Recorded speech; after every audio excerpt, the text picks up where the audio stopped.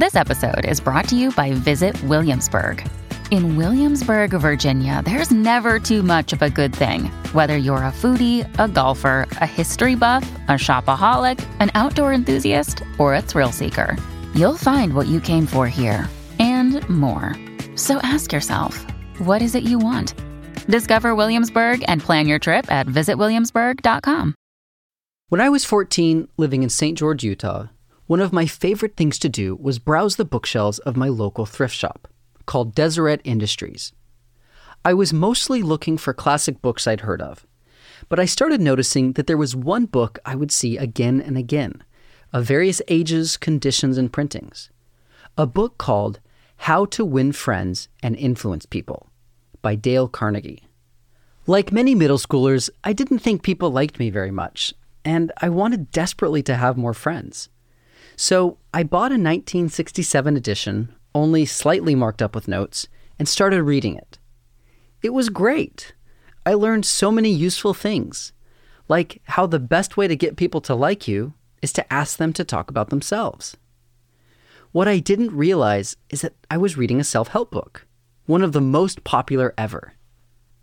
This genre is especially popular in America, a country that believes anyone can achieve anything with a little grit and determination. And their popularity doesn't look to fade anytime soon. Sales of self-help books nearly doubled between 2013 and 2020. Although perhaps the most famous, Dale Carnegie was not the first self-help author. That honor belongs to a man named Samuel Smiles. Many people have not heard of him, and if they have, they kind of write him off as being one of these kind of Victorian practical writers who nobody really thinks about or cares about anymore. But actually, he was one of the very first authors to coin this term self-help and to really use it in the title of a book. My name is Beth Blum, and I'm an assistant professor of English at Harvard, and I specialize in modernist and contemporary literature. Smiles published self-help in 1859. With this book, he invented a genre, though one that was certainly inspired by existing ones. There's something about the ability of his kind of practical advice that resonates, I think, with these other practical wisdom traditions that one finds in kind of Japanese culture with its kind of inheritance of some Chinese Confucianism and other cultures as well. And so every culture has their own wisdom tradition. And I think part of the kind of global appeal of Smiles is the way that he can complement these pre-existing advice traditions that are found in each place. Welcome to Writ Large, a podcast about how books change the world. I'm Zachary Davis. In each episode, I talk with one of the world's leading scholars about one book that changed the course of history. For this episode, I sat down with Professor Beth Blum to discuss Samuel Smiles' self-help. Samuel Smiles was born in 1812. He was born in Scotland. He had numerous brothers and sisters, and apparently the story is that he got his appreciation for industry and perseverance from his mother, who was very hardworking, and he worked as an editor. At 26, Smiles became the editor of the progressive newspaper, The Leeds Time. The position was a good fit for Smiles. He was dedicated to reforming the Scottish government. While working as the editor of The Leeds Times, he advocated for free trade, women's suffrage, and parliamentary reform. He constantly attacked the aristocracy, but despite his efforts, saw little change. After leaving the Leeds Times in 1842, he became an administrator in the railway and insurance industries. It was during this time that he became interested in a new kind of writing, biographies. In 1857, he published Life of George Stephenson, a biographical work on the inventor and founder of the railways.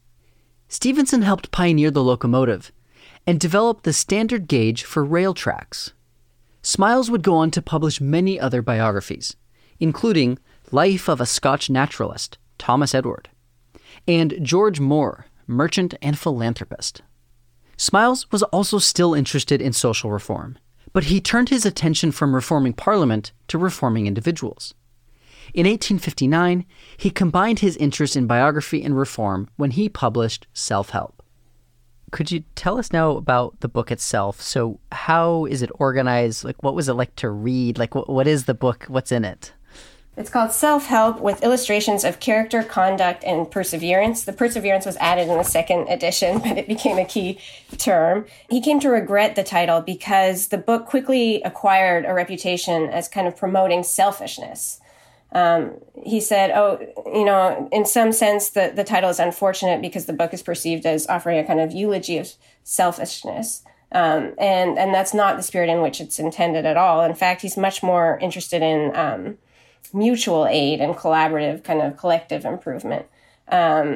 So the book begins, you open it, and the first thing that I notice when I open the title page is that there's two quotations. One is by Shakespeare and one is by Thackeray.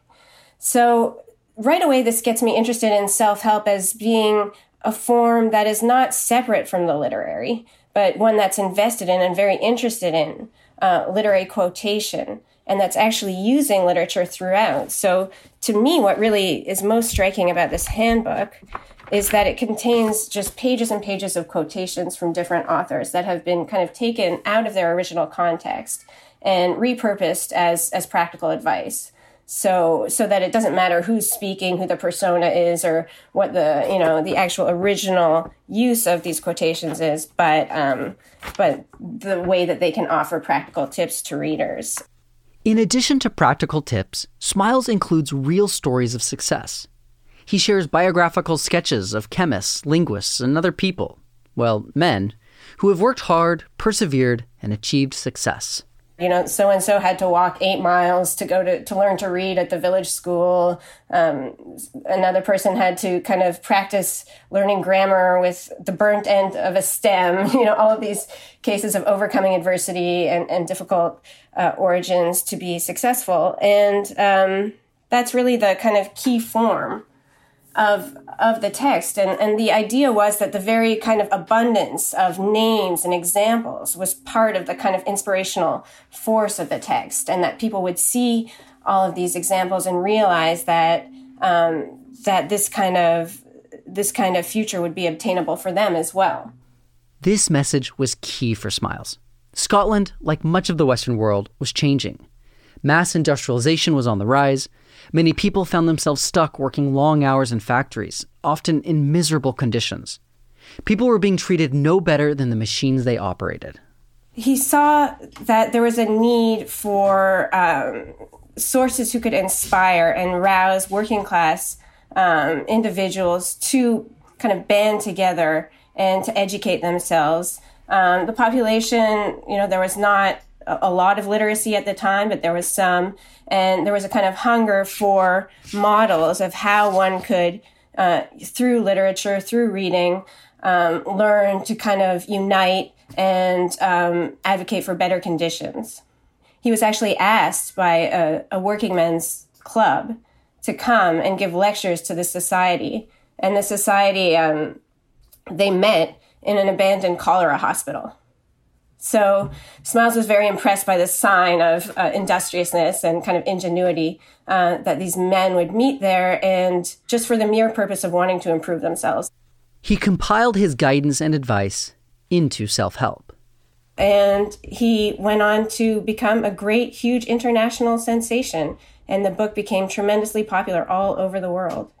So industrialization and capitalism are becoming more and more important as a factor in people's lives. And what do the ideas of personal growth have to do with these economic changes?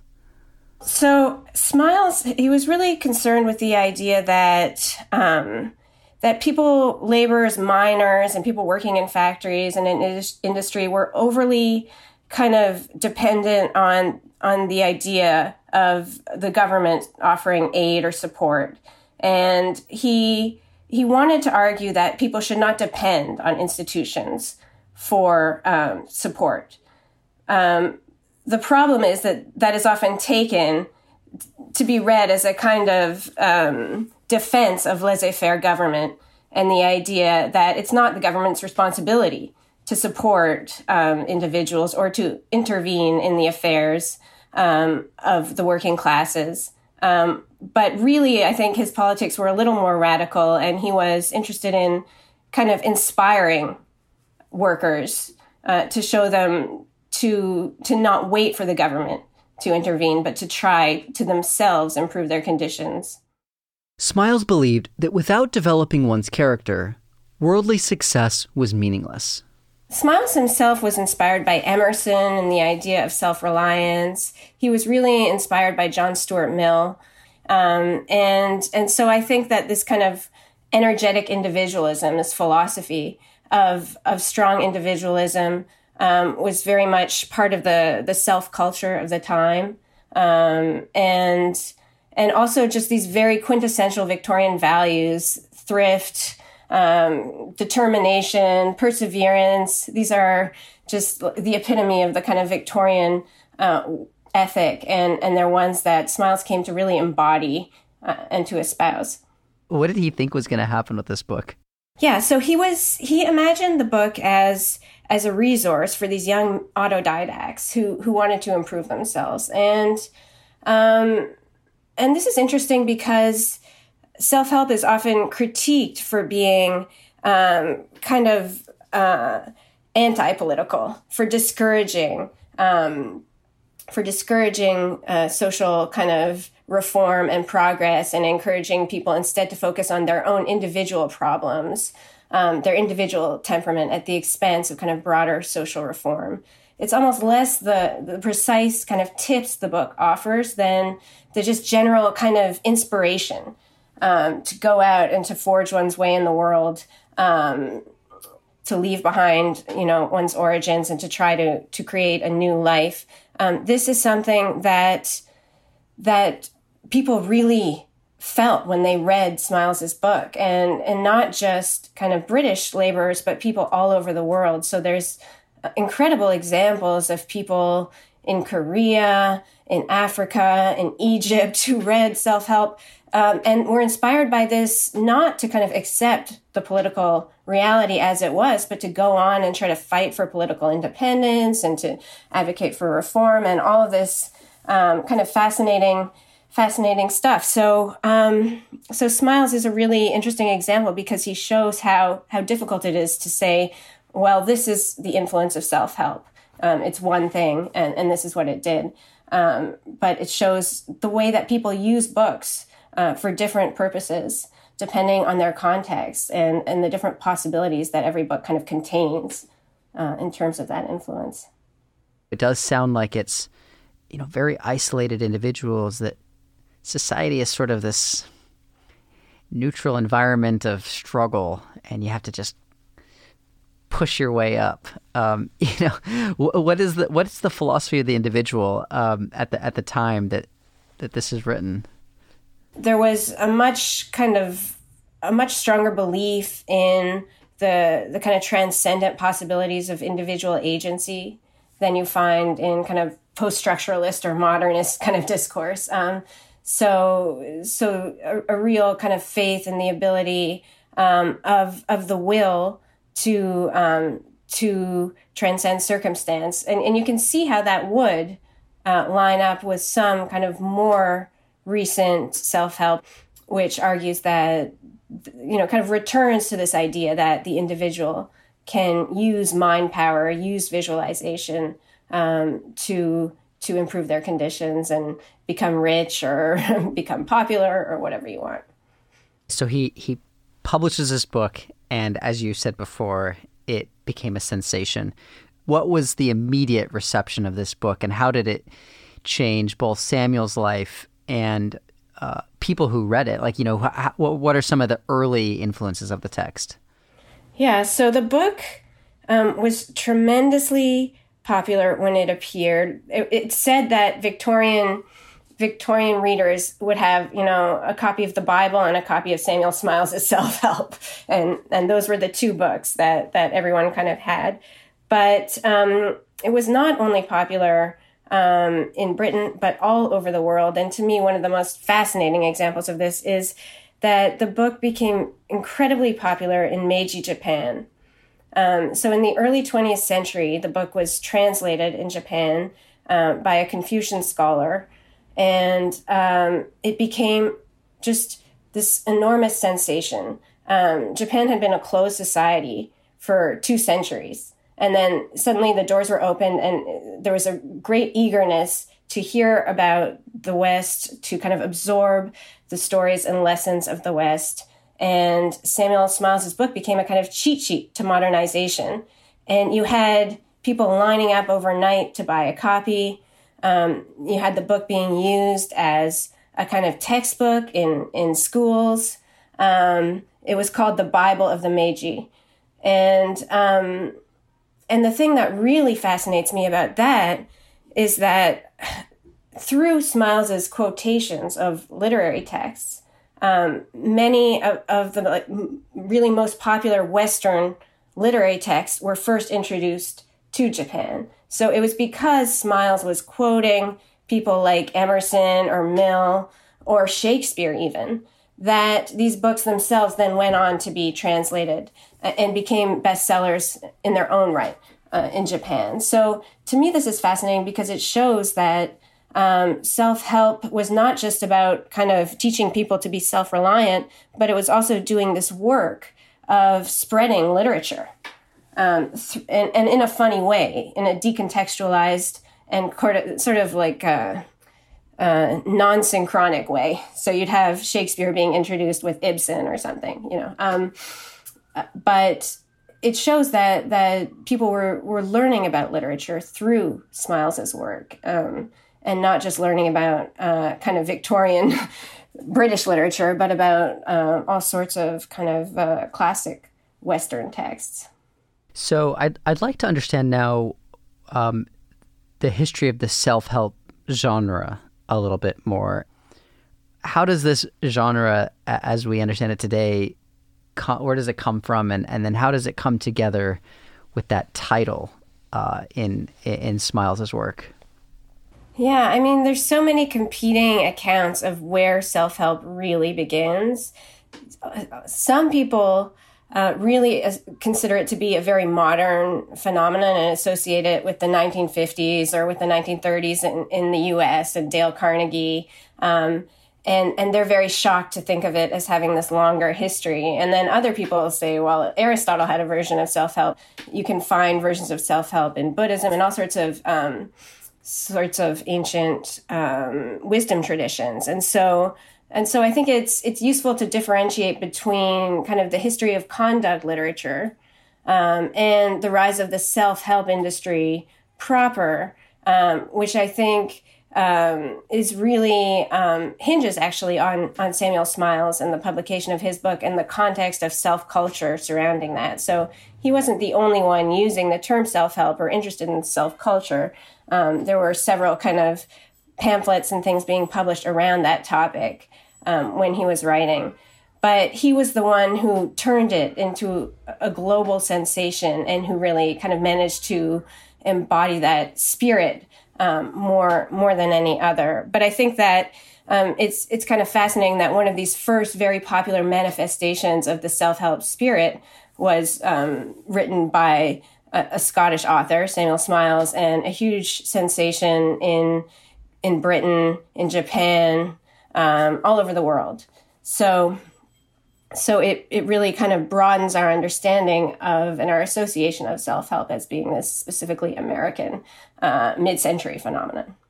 What are the works that come after that kind of carry the genre forward? After Smiles, probably the next most important self-help author published How to Win Friends and Influence People in 1936. And interestingly, Carnegie himself was largely inspired by someone named Orson Swett Marden, who is an early 20th century American self-help author who, like so many others, first had this great awakening when he stumbled across Samuel Smiles' self-help in an attic.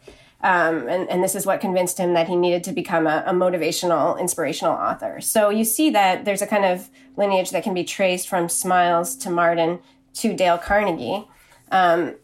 and I think the influence continues. And a big part of that influence is the way that Samuel Smiles resisted institutional learning, and was actually sort of not overly a fan of book learning in general. So even though here he is writing this almost 400-page guide to how to live, his book is littered with comments to the effect of, living is more important than learning. Go outside, don't just spend your life reading in a dusty library, but go and act and make your way in the world. And this kind of tension between the active and the contemplative life continues to inform self-help as it goes along, so that, a great deal of self-help today is still very invested in pointing out what is wrong with academic or institutional learning and education, and in suggesting alternate paths and trying to reach people who feel excluded from these more orthodox kind of intellectual avenues like the university. Okay, so we have the 1930s American tradition with Dale Carnegie, which we're in a recession, everyone's struggling, and they need some kind of help. What are some of the next milestones in the story? So Dale Carnegie is kind of coming at the tail end of a movement called New Thought, which is a philosophy that believes in it's a kind of quasi-religious transcendental philosophy that combines a bunch of different spiritual traditions, and it's very much premised on this idea of positive visualization, or what it called the law of attraction, a phrase I think everyone's heard. So the idea that the energy and the thoughts that you put out into the world will kind of attract whatever energy you're putting out. So if you're putting out positive energy, then you will attract wealth, you will attract friends and success. And this mindset, I think you can see how it extends Smiles' emphasis on the importance of not waiting for government support or whatnot, but using your own power of mind and industry to kind of make the most of your situation. And then you can see how that in turn gives rise. I mean, self-help goes in waves, so there's many different tides in between this, but to something like The Secret, which is very much a kind of rehashed New Thought philosophy. Again, tapping into this idea, this fantasy that there could be a kind of trick to life, or a hack. And that the secret to how to live is contained in all of the literature and all of these books of the past, if one knows how to mine them correctly. And then, of course, in the wake of The Secret, which was a tremendously popular book of the recent past, you get this life hacking movement, which is, again, interested in, first of all, kind of finding alternatives to official knowledge practices, and kind of subverting established ideas about how one should live and what one should do, and has become tremendously popular today. And then all the way up to kind of the contemporary interest in what right now we're seeing a real resurgence of Stoicism and self-help. So an interest in, again, this question of using the mind to reframe a situation in order to learn to kind of adjust to it and make the most of it. When Samuel Smiles published Self-Help, he was trying to help the 19th century working class in Scotland. But his writing captured universal longings. His book empowered people across the world to take control of their own lives, and it gave them hope that they could actually improve their circumstances. Samuel Smiles' self-help changed the world by inspiring people from all over the globe to educate themselves, to recognize that they didn't have to be limited by the conditions of their birth, but that they could fashion themselves and change themselves through reading, through literature, and through this spirit of independence and self-reliance that he promoted. I think there's always going to be a real hunger for advice about how to live and practical tips about how to live, and people who are willing to just get really explicit about helping people to kind of develop strategies or equipment for living, as it's called. And then that's part of the appeal of Samuel Smiles. It's the appeal of Stoicism, Dale Carnegie, and the like. And that is something that I don't think will ever go out of fashion.